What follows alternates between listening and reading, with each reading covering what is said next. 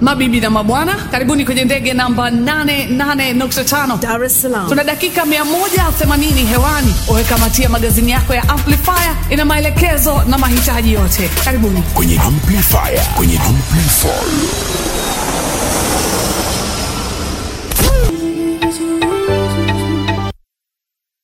Oh yes, ngoma inaitwa Unavailable ya kwake Davido, yuko na Musa Kizu mundani. By the way, the video is out right now na iko namba 10 on trending kwa Tanzania, kutoka kwenye albamu mpya ya Davido inaitwa Timeless. Yes, Timeless. Nilipenda Don Jazzy aliandika kwenye Twitter akasema wasanii wengine naomba mtizame Davido the way amepromote hii album, mjifunze kutoka kwake, kwamba akati anachia album akusimama tu akasema you know what, I'm OBO whatever, people watachukua album yangu, sihitaji kupromote sana. Anaendelea kupromote, amefanya interviews kwenye zaidi ya media sijui ngapi nikwambie, so many medias, na amezungumza kwenye kila interview.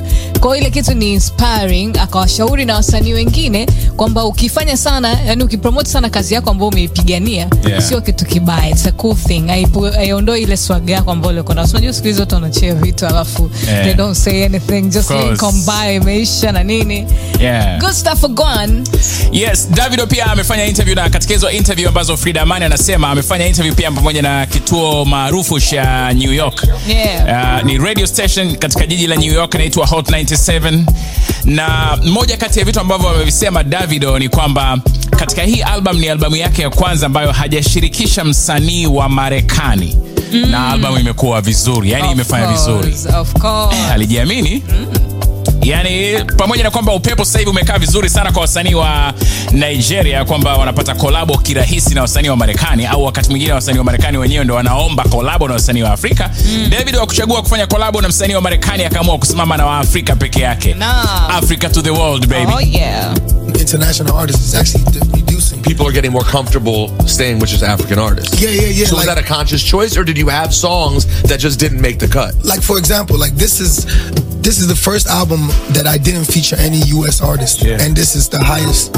It's the highest charting African album. Because you have Skepta, but Skepta's Nigerian. Skepta's is basically Nigerian. He's not. You know what I'm saying? He is Nigerian. Yeah, he's Nigerian. But you know how you can be Nigerian, but you don't. You know what I'm saying? You're still an international artist. Right. But he be in Nigeria like every other day. Yeah. You know what I'm saying? So you don't really count.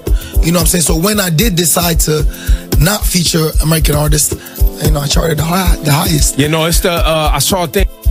Noma. Noma sana. Yani alafu imagine hajafanya hivyo, lakini ndo imekuwa moja ya album ambazo zimefanya vizuri sana kwenye Apple Music. Ndo namba 1. Yani haijawahi kutokea album ya Kiafrika ikashika kwenye level ambayo kwake imeshika. Mungu ni wa ajabu. Imagine leo hii vitu vinapinduka na msanii wa Afrika anatamba kwenye chati za Marekani bila kuwa na msanii wa Marekani ndani ya album. Nice. Noma sana. Good stuff for God, but. Yes, hii countdown ya Amplifaya.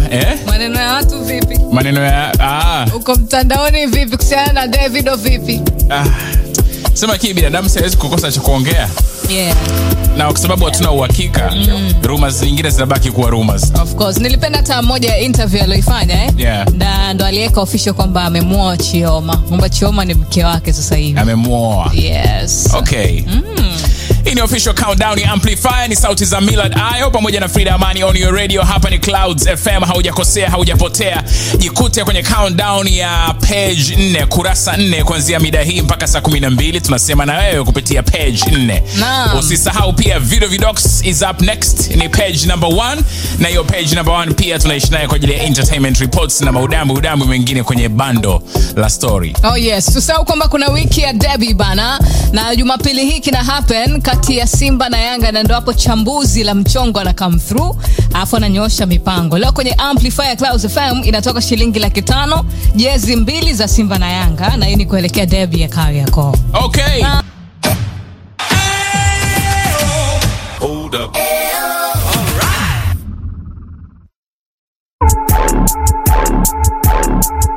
Oh yeah. Yes, leo ni tarehe 13 April, so ni Thursday. Kuna vitu vingi ambavyo huwa tunavikumbuka vya maana na nini, lakini naomba hili nikukumbushe wewe unaisikiliza Amplifaya Clouds FM. Yeah. Unayemsikia hapa anaitwa Frida Amani, niko na bwana Millard. Ayo. Yes sir. Na tumekaa vizuri kabisa na wewe, na kama kawaida unajua Amplify uzuri wake ni kwamba mbali na kwamba unapata news, unasikia vitu vingi, lakini pia michongo kibao unasepa nayo.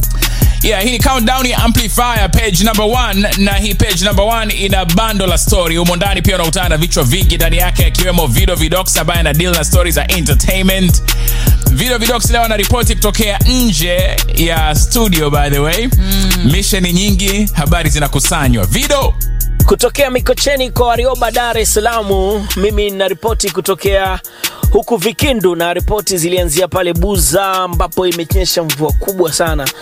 Na tumekuja kuzikamilishia huku Vikindu. Okay. Hiyo sio issue sana, hizo mtazipokea hapa kwenye Amplify, lakini pia leo nataka niwakutanishe na mkali mkongwe kwenye game ya Bongo Flavor, Lawrence Martin Madole aka Maro, ambaye alitamba sana enzi hizo na ngoma kabambe, ngoma kalikali, lakini pia kubwa ambayo wengi wanapenda sana kumkumbuka nayo hata kumtambua ni Rita. Utasikia Maro yule wa Rita. Kumbuka msanii Maro wa Rita, eti Millard na Frida. Hey hello ma. Laiti ungekuwa unaniona. Nakumbuka vile kila time nakonda nawaza kama kukupata ndaweza. Jinsi gani kukueleza au misiji kubembeleza. Usinikate utaniumiza, na kupenda kukutenda sitoweza. I hope mmemsikiliza vizuri sana hizo zake ambavyo alikuwa kitamba na bembeleza pamoja na nyimbo nyingine nyingi. Nimekaa naye tumesimuliana mengi, lakini miongoni mwa vitu ambavyo amevigusia ambavyo na mimi nilitamani sana watu wavijue ni kuhusiana na Besta ambaye ni mke wake. Hivi Besta yuko wapi? Mbona Besta naye alisimama mziki kama ambavyo Maro na yeye alisimama? Yeye atuambie. Mara ya mwisho kumposti ilikuwa ni mwaka 2020, ndo alimposti kwenye akaunti yake ya Instagram kwa mara ya kwanza na mara ya mwisho. Hiyo ilikuwa ni ilikuwa ni November 28, 2020, na akaandika maneno mazuri, maneno mazito kuhusiana na Besta. Aliandika hivi: unaweza usimuone yeye vyema, lakini unionapo mimi vyema, yupo aliyekaa nyuma yangu, anipae thamani, nguvu na sababu ya kuendelea na maisha yangu vyema, mke wangu, baby wangu, Besta. Baada ya kuandika hivyo na kwa kumposti, basi mimi kwenye exclusive leo nimemhoji vitu vingi, tumfahamu, tumsikie penzi lao tulivyoliona enzi zile. Sasa hivi hatujawaona tena kwenye headlines baada ya wao kuwaona kwenye muziki. Pia hawajafanya muziki kwa muda mrefu. Kuwa na mimi tu hiyo peke yake mpaka leo hivyo. Mimi mwenyewe hata sielewi mtu. Kunivumilia kama hivyo. Mimi mwenyewe unakuta sielewi mimi mtu anabaki. Kudili na mimi mwenyewe tu, kujishughulikia mimi mwenyewe. Unaweza kukuta hata ujielewi huko. Lakini mtu ambaye anakaa na wewe anakaa na wewe siku inaisha. Na siku nyingine na siku nyingine unaweza kukuta ana upande mwingine kuhusu wewe ambao ufahamu.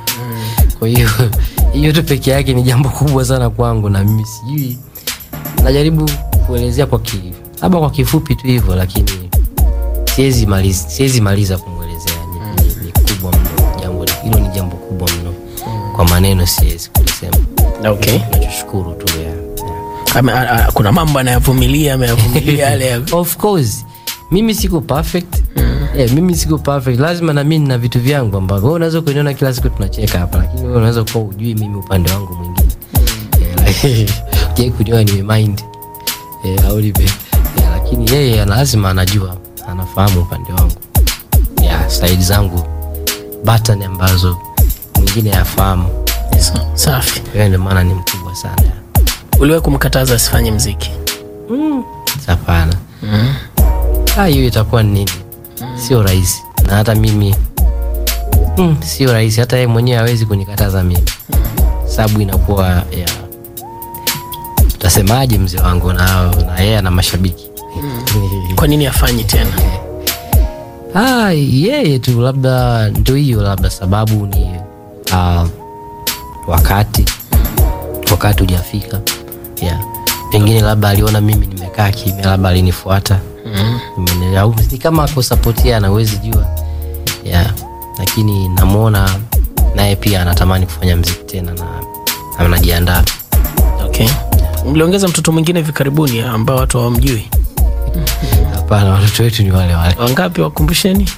4. Yeah. Malezi labda ya mama alikuwa na watoto akaona ngoja ni deal na watoto kwanza, muziki niache. Kuna kitu kingine yeye anafanya. Sababu ni nyingi sana. Pia mambo ya malezi. Yeye pia unajua watoto nao kushughulika na watoto nayo hiyo. Watoto 4. Sio jambo dogo. Sio mchezo mzee wangu. Kwa hiyo ni kitu ana shughuli nyingine anayoifanya tofauti na kuwa mama. Kidogo anayo anafanya, ndio anafanya biashara. Fanya biashara, ndio. Biashara gani? Mimi nadhani itakuwa vyema akisema yeye. Siku akiamua kuzungumza. Okay. Mimi nadhani nikisema kidogo itakuwa kama namnyima nafasi. Tutegemea collab ya pamoja ya wewe na yeye. Kabisa. Very soon. Umesha rekodi tayari au bado ndo mtaplan tu? Zipo ambazo zimerekodiwa na zipo ambazo bado. Si unajua tena zipo zingine hazijamalizika. Idea, mipango ya Millard na Frida, nyewe mtanikumbusha mnakumbuka nini enzi ya Maro pamoja na Besta? Enzi hizo, enzi ya penzi lao, enzi ya bembeleza, enzi ya nyimbo zake Maro pia zilivyokuwa zikifanya vizuri. Hii ni sehemu tu, tutamsikia tena Maro kwa nafasi nyingine siku ya kesho hapa kwenye Amplifaya, ukurasa wa kwanza, bando la mastori. Mimi naitwa Video Vidox reporter ENT. Cheers. Okay.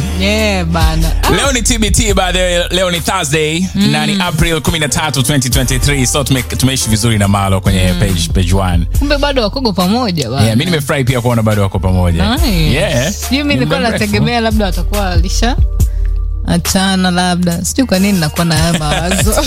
Unajua umejisikia kile ulipoongea? Nimejisikia nitakuwa nina shida mahali yani. Yaani si expect watu watakaa that long, but it's very beautiful and nice. Na watoto 4 juu.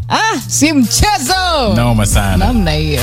Yes, Malo of course kwenye kumbukumbu za Bongo Flava na chat zake, ngoma zake ni nyingi sana. Lakini kuna ngoma yake moja alifanya na Chidi Benz. Unakumbuka wewe inaitwaje? Alifanya na Chidi Benz. Bado umenuna. Bado umenuna, yes. Hiyo ndo favorite yako. Ilikuwa noma sana. Ni moja kati ya ngoma zake. Usiku na mchana wewe unasiba. Nakuuliza kama utanitosa sipati picha. Bado umenuna na ucheki tena. Najuta naogopa roho inaniuma. Kosa ni kosa, kisha kosa tena. Naomba samahani, mtoto mzuri sana. Kwani sio langu kusudio wewe umie. Ila umenuna unaniweka juu baby.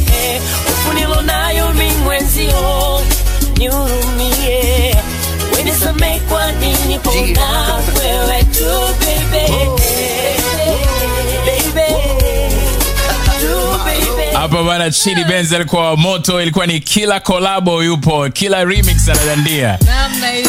Hey man, ni noma. Mimi unajua my favorite ilikuwa ni ipi? Pipi. Pipi, Tunaweza tukainania mko. Pipi ilikuwa ni unyama sana. I say ilikuwa hatari ile. Sema Malo amekaa kimya sana kwenye ngoma, amekaa sana kimya kwenye. Yani I expect wewe. Sio mchezo. Nataka niwahi kufika, njia ina jam sasa wapi ndapita. Nimekaa karibia saa 6. Sio aliwaza nini kuja na idea hii. Oh baby, sijamuona long time now. Narudi kwa mwezi jana. Talent fulani njaa. Kwa kweli. Unyama ni mwingi. Noma sana. Zamani ninakumbuka kuwa kuna aina fulani hivi ya writing ilikuwa kitofauti. Imagine mtu alikuwa anafikiria hivyo, Lady JD akatupa kitu kama joto hasira. Yaani kulikuwa kuna aina fulani ya content. They were very nice. Noma sana. Karibu kwenye countdown ni Amplify, ni official kabisa. Hapa ni Millard Ayo, hapa ni Frida Amani on your radio kama dawa kama sawa. Jifungia Clouds 88.7 Morogoro, 92.9 Iringa. Alikuanzia Malo.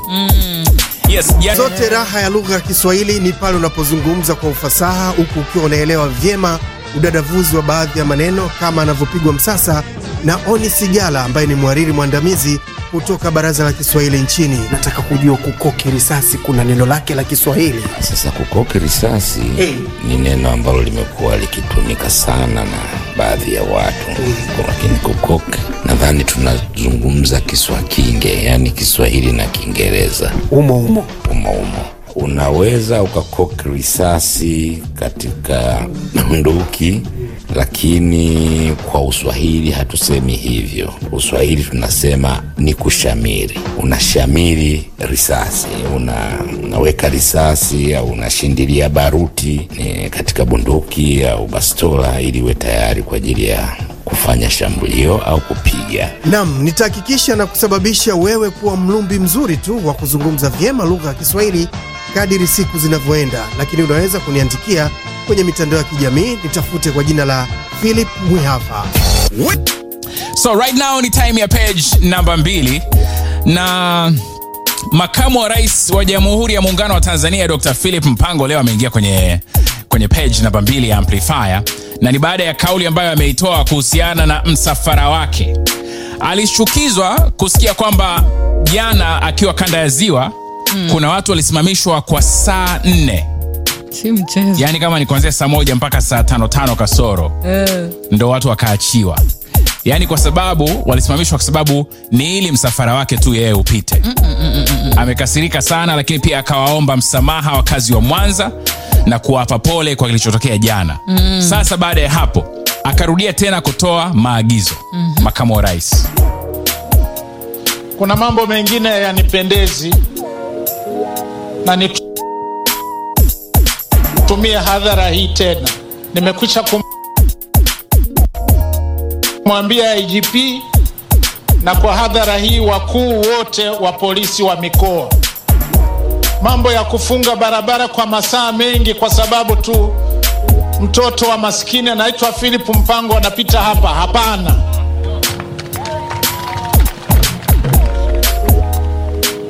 Jana naambiwa mmefunga barabara mpaka masaa 4. Haiwezekani. Kwa nini? Sitaki kusikia tena hili linajirudia. Muambizane na hao wanaopokea msafara huko nitakakopita. Acheni wananchi wapite. Kwani dakika 10 hazitoshi? Masaa 4 kweli? Wanaomba radhi ya dhati kabisa ndugu wananchi. Umesikia Yeah, kitu kizuri. Yeah, na ukiangalia kwenye bwana, hii habari yake imeenda sana. Of course. Kwenye page ya Millard Ayo pia katika habari ambazo nimezipeleka leo, hii ndo habari namba 1 mpaka sasa hivi. Yes, na watu wametoa comments mbalimbali, yani kila mmoja ametiririka kwa namna ambavyo anaweza yeye. Ukiangalia kuna mtu anaitwa Salma Msangi, huyu ni mtangazaji na mwandishi wa habari wa siku nyingi sana, akasema asante baba, Mungu akutunze. Yes, na mwingine anasema anaitwa Mima 24, anasema nilikaa Tazara masaa 4. Hii habari ni nzuri. Yeah. Mimi personally nishawahi kuexperience. Yeah. Na nili experience hapo Kijitonyama. Kwenye ile ya sayansi pale.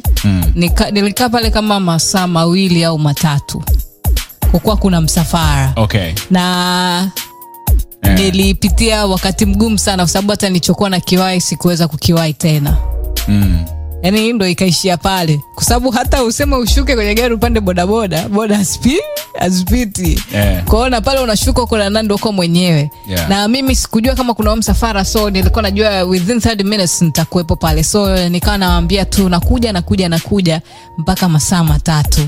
Na ninavyoongea na wewe hapa hivi leo hii, wale watu hawajanisamehe kwa kweli mpaka leo. Yani wanahisi kama nilifanya makusudi au kitu kama hicho, but it wasn't. Sasa kama wananisikia wanisamehe bana, hiyo ndio ilikuwa ya maana.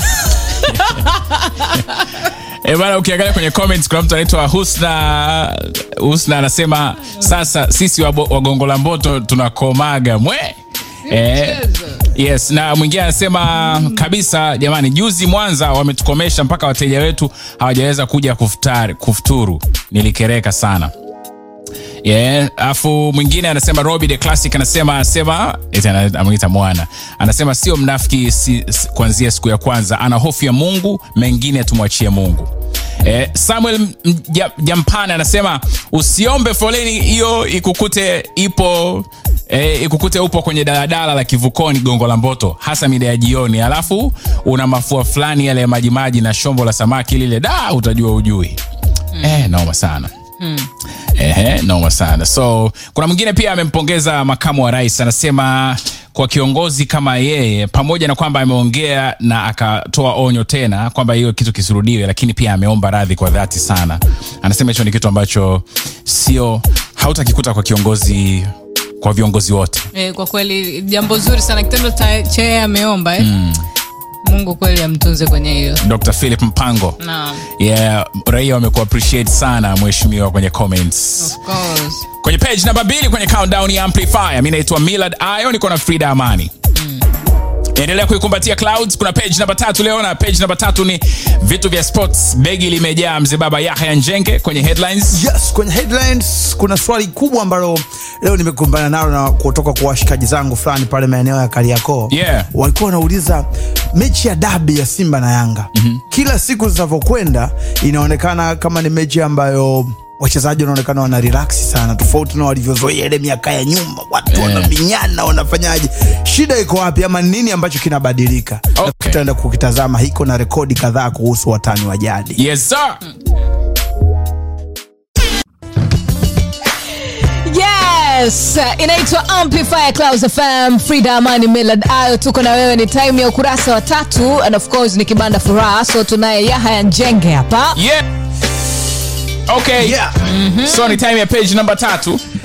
Sasa ambacho nilikuwa nazungumza hapa, tunaendelea na ile zamani na sasa. Kwa maana wadau wa mchezo wa soka wamekuwa na hii hoja ya kwamba zamani dabi ya Simba na Yanga ilikuwa mara nyingi sana heka zinakuwa nyingi, mivutano uwanjani, kadi nyekundu, vitu kama hivyo vilikuwa ni vitu vya kawaida. Lakini sasa hivi mbona inaonekana kama uwanjani kumekuwa kuna hali ya utulivu sana. Sasa kabla ya kwenda kuzitazama rekodi za aina nyingine mbalimbali, jibu la swali hili, jibu rahisi tu ni kwamba tumekuwa, kitu cha kwanza tumekuwa, naweza kusema neno la kwanza kabisa, tumekuwa na tunaendelea kukua. Lakini jambo la pili na la msingi ni kwamba kwenye dabi duniani kote, kwenye hizi mechi ambazo ni ngumu, mechi kubwa, mechi zenye ushindani, timu ambazo zina upinzani, zinatoka katika miji inayofanana ama zinatoka katika eneo moja, mara nyingi sana kadri miaka inavyokwenda, kadri muingiliano wa watu unavyoongezeka, ndivyo ambavyo ile hali ya kuminyana sana pia kunapungua. Kwa mfano kwetu sisi katika hii dabi ya Simba na Yanga kuna ongezeko la wachezaji wa kigeni. Moja ya sababu kubwa na ya msingi sana ambayo inafanya ile hali ile ilivyokuwa zamani na sasa hivi ionekane ni tofauti. Zamani ilikuwa Millard, wewe ni Mtanzania, unakuwa unashuhudia kwamba tangu ukiwa mdogo unashuhudia ile heka ya Simba na Yanga inavyokuwa. Siku unayokwenda wewe kupewa nafasi ya kucheza katika moja ya hizi club, lazima moyoni mwako ile pressure ya nje utakuwa unaivaa. Yani unavaa na wewe ule uhalisia kwamba leo tunacheza na Yanga ama leo tunacheza na Simba, lazima ile unaivaa. Lakini unapokuwa na namba kubwa ya wachezaji kutoka nje ya Tanzania wanaenda kushiriki kwenye huu mchezo, wao ile pressure wanakuwa hawana. Wao wanakwenda kucheza kwenye hii mechi wakiamini tu ni mechi ngumu, lakini ni kama mechi nyingine. Sasa kwa mfano leo hizi tazame Simba na Yanga, ama kuelekea kwenye hii mechi ya dabi, ukitazama hata vikosi tarajiwa ambao vinaweza vikacheza, utakuja ukipiga hesabu utakuja kugundua kwamba inawezekana tukashuhudia wachezaji wa Kitanzania watakaoanza kwenye kikosi cha Yanga wasizidi 3, wachezaji wa Kitanzania watakaoanza kwenye kikosi cha Simba wasizidi 3. Kwa mfano kwa haraka Simba labda Aishi Manula, Shomari Kapombe, Mohamed Hussein, labda na Mzamiru Yasini. Lakini pale nyuma utakuta kuna Joa Shionyango kutoka Kenya, kuna Enoch Inonga ambaye anatoka Kongo. Utaenda utakutana labda na mtu kama Jean Baleke kutoka Kongo. Utakwenda utakutana na Pape Sako anatoka Senegal. Utakwenda utakutana na Sadio Kanute anatoka Mali. Hawa wote wao wanapokuja kucheza hii dabi, hawawi na ile mentality ya ambayo atakuwa nayo Mtanzania ambaye anajua uzito wa Simba na Yanga mechi yao wanapokutana ama mmoja anapopoteza, hali nje ya uwanja inakuaje. Hivyo ukienda kwa upande wa Yanga, unakutana na Fiston Mayele, utakutana na Kennedy Musonda, unaenda unakutana labda na Jigi Diarra golikipa, utakutana na Juma Shabani, unakutana na Joyce Lomalisa. Hao wote ni wachezaji kutoka nje ya Tanzania. Sasa automatic ya watu wanapoingia kikosini kucheza, wao watakwenda kucheza wakijua hii ni mechi ngumu, lakini ile dhana ama zile fikra ambazo za kishabiki ambazo mara nyingi tunakuwa nazo sisi ambao tumeishuhudia idabi kwa miaka mingi inakuwa kidogo tofauti, na ndio maana utaona wao wanaingia, mtu anacheza akiwa amerelax, anatekeleza majukumu yake, mechi unakuta ni nzuri. Kwa mfano kwa mechi za hivi karibuni tunashuhudia mechi nyingi sana nzuri ambazo hukutana na zile heka mara watu wamepigana, mara watu wamefanya nini. Ni kwa sababu ya hili ongezeko la wachezaji wengi wa kigeni. Uzuri zaidi hata ukienda kwenye mabenchi ya ufundi, utakutana na Nabi ambaye anatoka zake Tunisia huko. Unakutana na Robertinho anatoka zake Brazil huko. Yeye anafika anaweka mipango yake ya kiufundi pale kutafuta matokeo ya timu, na sio kuvaa ule kwamba mimi ni Simba, mimi ni Yanga. Unajua zamani ilikuwa unakuta kocha mwenyewe tayari yeye ni Simba alialia, kocha mwenyewe yeye ni Yanga, yani timu ikifungwa sio tu anaisikitia kazi yake, anateseka moyoni, tufungaje, haijalishi ni mechi gani. Ndio maana wakati huo ilikuwa pia tukishuhudia, ilikuwa kuelekea mechi za dabi, utasikia Yanga imeenda kuweka kambi Pemba, Simba utasikia imeenda kuweka kambi Morogoro. Lakini sasa hivi wala hakuna hilo, timu zote ziko mjini hapa, maisha yanaendelea. Wakati huo ilikuwa nyakati hizo ilikuwa utasikia bwana wachezaji wamenyang'anywa simu, utakiwa kuwa na simu. Yani wasiwasi ulikuwa ni mwingi sana kwa sababu ya hiyo hali ya kwamba wanacheza hawachezi kama tu ile ni kazi. Mtu anacheza analazimishwa mchezaji awe shabiki wa hiyo timu. Lakini sasa hivi wakuta Fiston Mayele na amerelax, anajua tuna mechi ya dabi, lakini akifika uwanjani atapambana kutoa kile ambacho anatakiwa kukitoa. Jean Baleke yupo zake kambini anafanya mambo yake, lakini ikifika kwenye dakika 90 atapambana kutoa kile anachotoa. Haweki yale mazingira yoyote ya kwamba bwana pale jirani yangu. Unajua wachezaji local players unakuta mazingira tunayoishi, unaweza kukuta mtu anakaa katika mtaa ambao nyumba ya pili tu kuna jirani yake ambaye ni mtu wa upande labda tofauti na ule upande ambao yeye anachezea. Hiyo vita yake anapoingia mtaani kwamba wewe ndio umefanya sisi tufungwe, yani kuna ile hali ya kwamba anavalishwa yule mchezaji kwamba pale sio kazini tu, na ile hali ya ushabiki anavalishwa yeye kwamba ile imani ya kwamba mchezaji akichezea Simba basi yeye ni shabiki wa Simba, mchezaji akichezea Yanga basi yeye ni shabiki wa Yanga. Lakini kumbe inawezekana ukawa unafanya kazi Simba lakini kiasili wewe unashabikia klabu ya Yanga.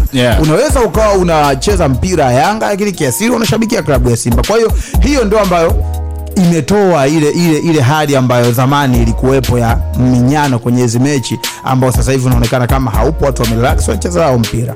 Lakini ukitazama sasa kwenye rekodi za hivi karibuni, katika michezo 10 iliyopita ambayo Simba na Yanga wamekutana, ni mechi 2 Yanga ameshinda kwenye ligi kuu ya Tanzania bara, mechi 2 Simba ameshinda, na mechi 6 zimeisha kwa sare. Unaona sare zimetawala sana. Lakini Simba ndiye ambaye tunaweza kusema ana kumbukumbu mbaya zaidi. Februari 16 mwaka 2019 ndio ilikuwa mechi yake ya mwisho Simba kushinda dhidi ya Yanga kwenye ligi kuu Tanzania bara. Ni miaka mingi 2019 sio miaka mingi bana, msikiti alivyosema ni miaka mingi. Of course nyingi inaanzia 2 na ikiwa ni miezi nadhani ndio kwa miezi mingi zaidi.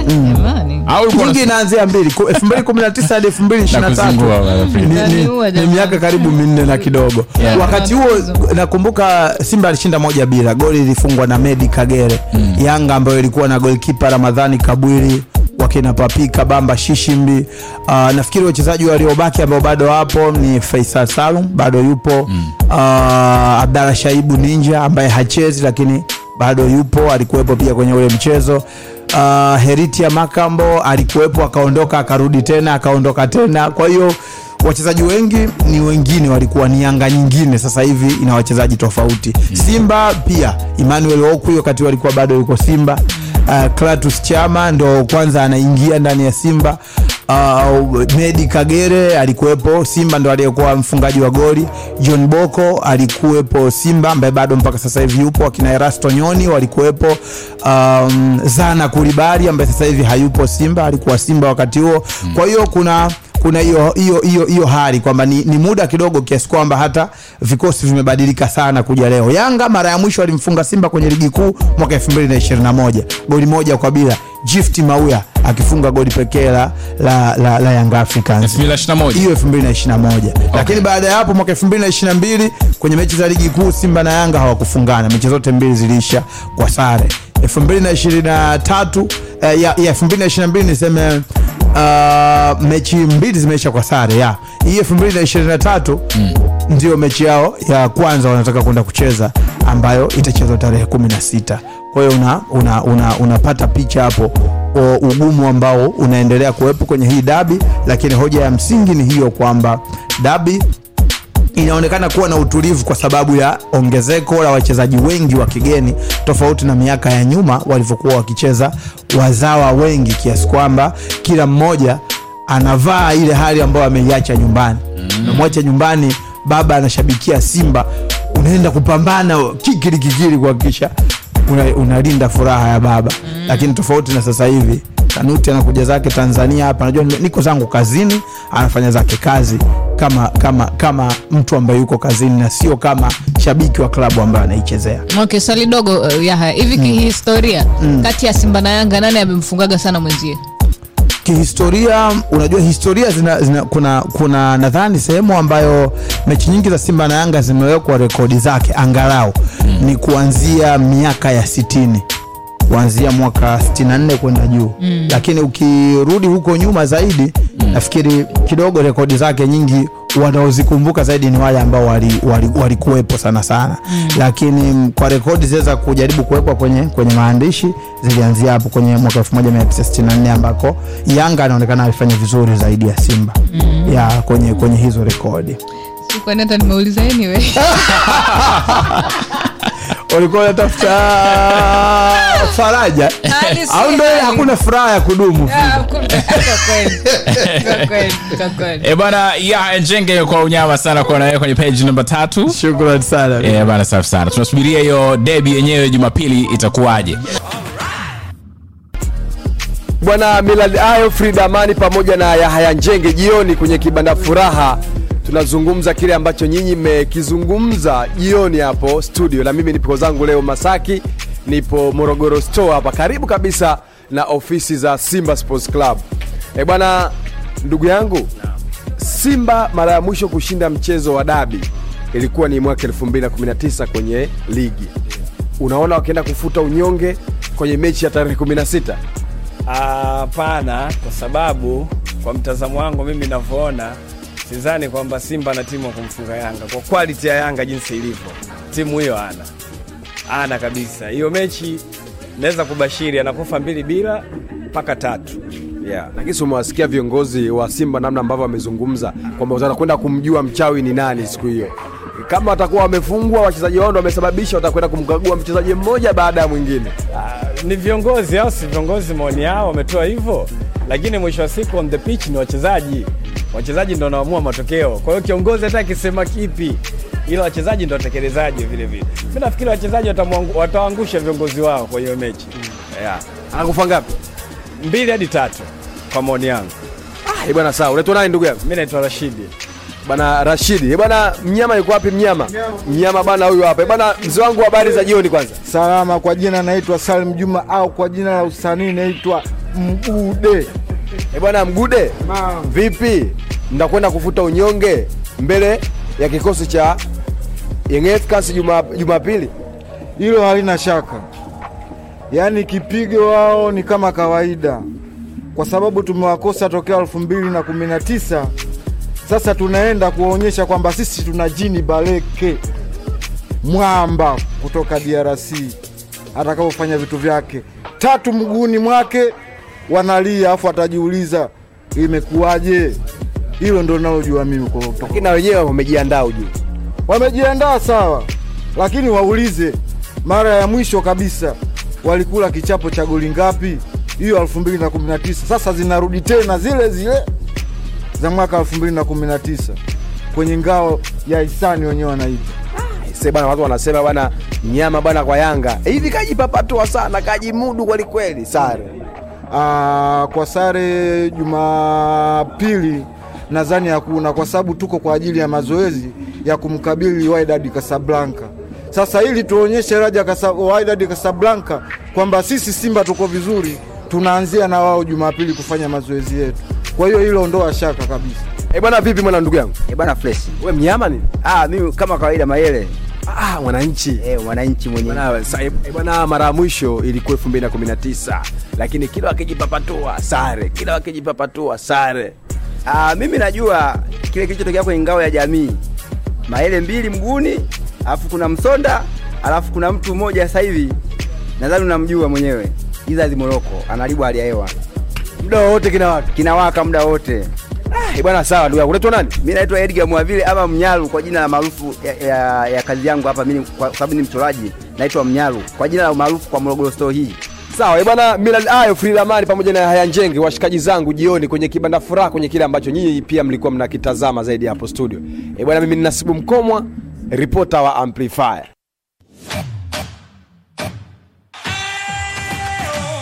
Hold up.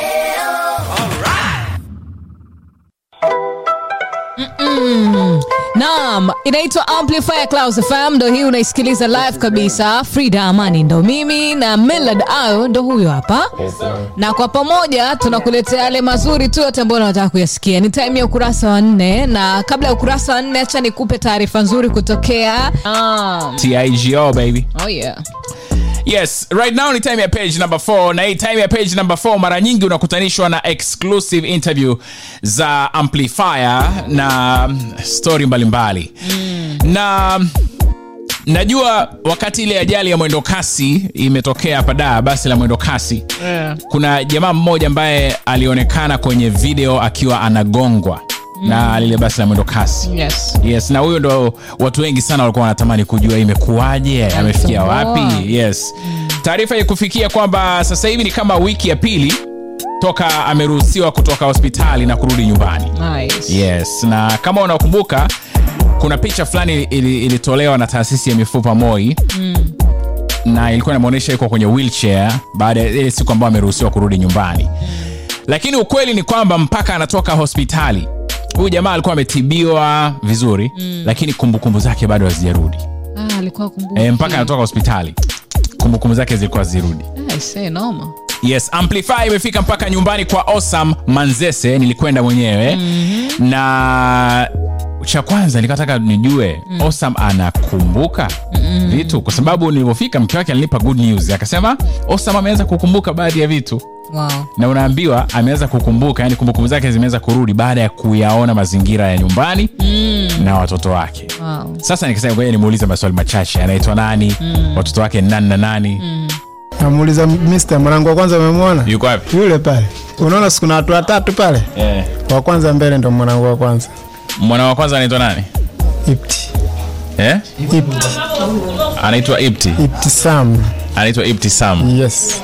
Ibtisam Osam Egino Milanzi. Umeona So nikaongea na mke wake. Nikataka nijue je, anakumbuka? Mke wake tuko naye pia.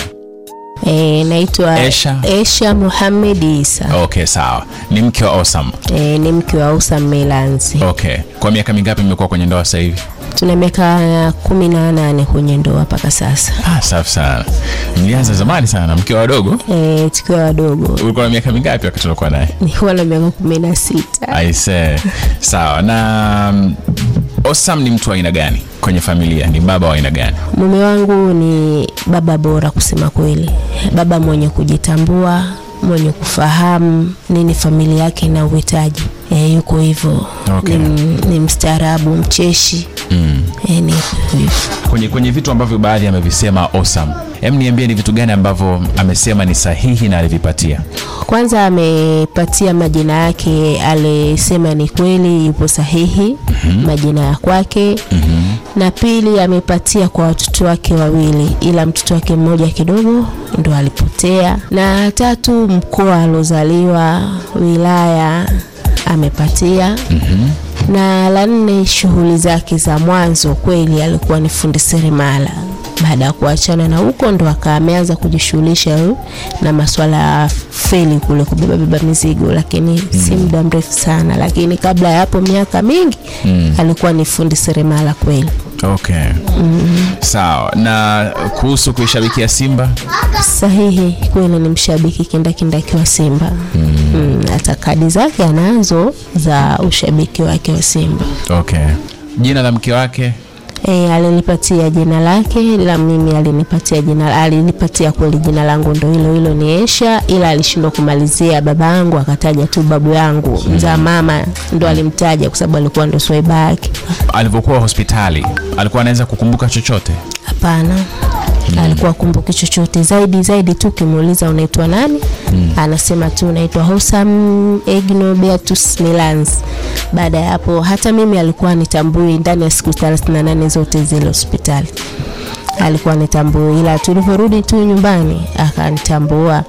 Japokuwa hapa alikuwa ananiita mke wangu kutoka hospitali. Ananiita mke wangu, mara dada, mara mama. Sasa sijajua ni ufahamu wake ndio unampelekea nione mimi ni dada mara mama, au labda alikuwa anaamua kuniita majina hayo. Okay. Fahamu za Osam zimeanza kurudi wakati gani? Kwa mfano kama leo tumeongea naye, anawakumbuka baadhi ya vitu mpaka mwenyewe nimefurahi. Kiukweli toka ile juzi tulivyorudi hapa nyumbani, alivyoona familia yake na majirani zake kidogo ameanza kukumbuka. Anamkumbuka kwa jina, na kweli yule mtu anaitwa hivyo, alafu baadaye anamzungumza naye, kuna muda ndio hivyo anapotea. Yani ufahamu wake umerudi, yani tofauti na alivyokuwa kule hospitali. Umeona? Good news. Hatimaye. Good news kwa kweli. Hivi itakuwa alikuwa ana kwenye hizo memory, kwa sababu naona kama kuna ambazo anazikumbuka zingine hazikumbuki. I say sijui inakuaje hiyo. Itakuwa labda anakumbuka za karibuni au za zamani. Kwa sababu watoto wake amewakumbuka majina watu. Ana watoto wangapi? Watatu. Nimesikia kama anasema mmoja ndo hajamkumbuka. Lakini kwa mfano kuna jirani yake alikuwepo pale, alimkumbuka na akamtaja jina. Okay.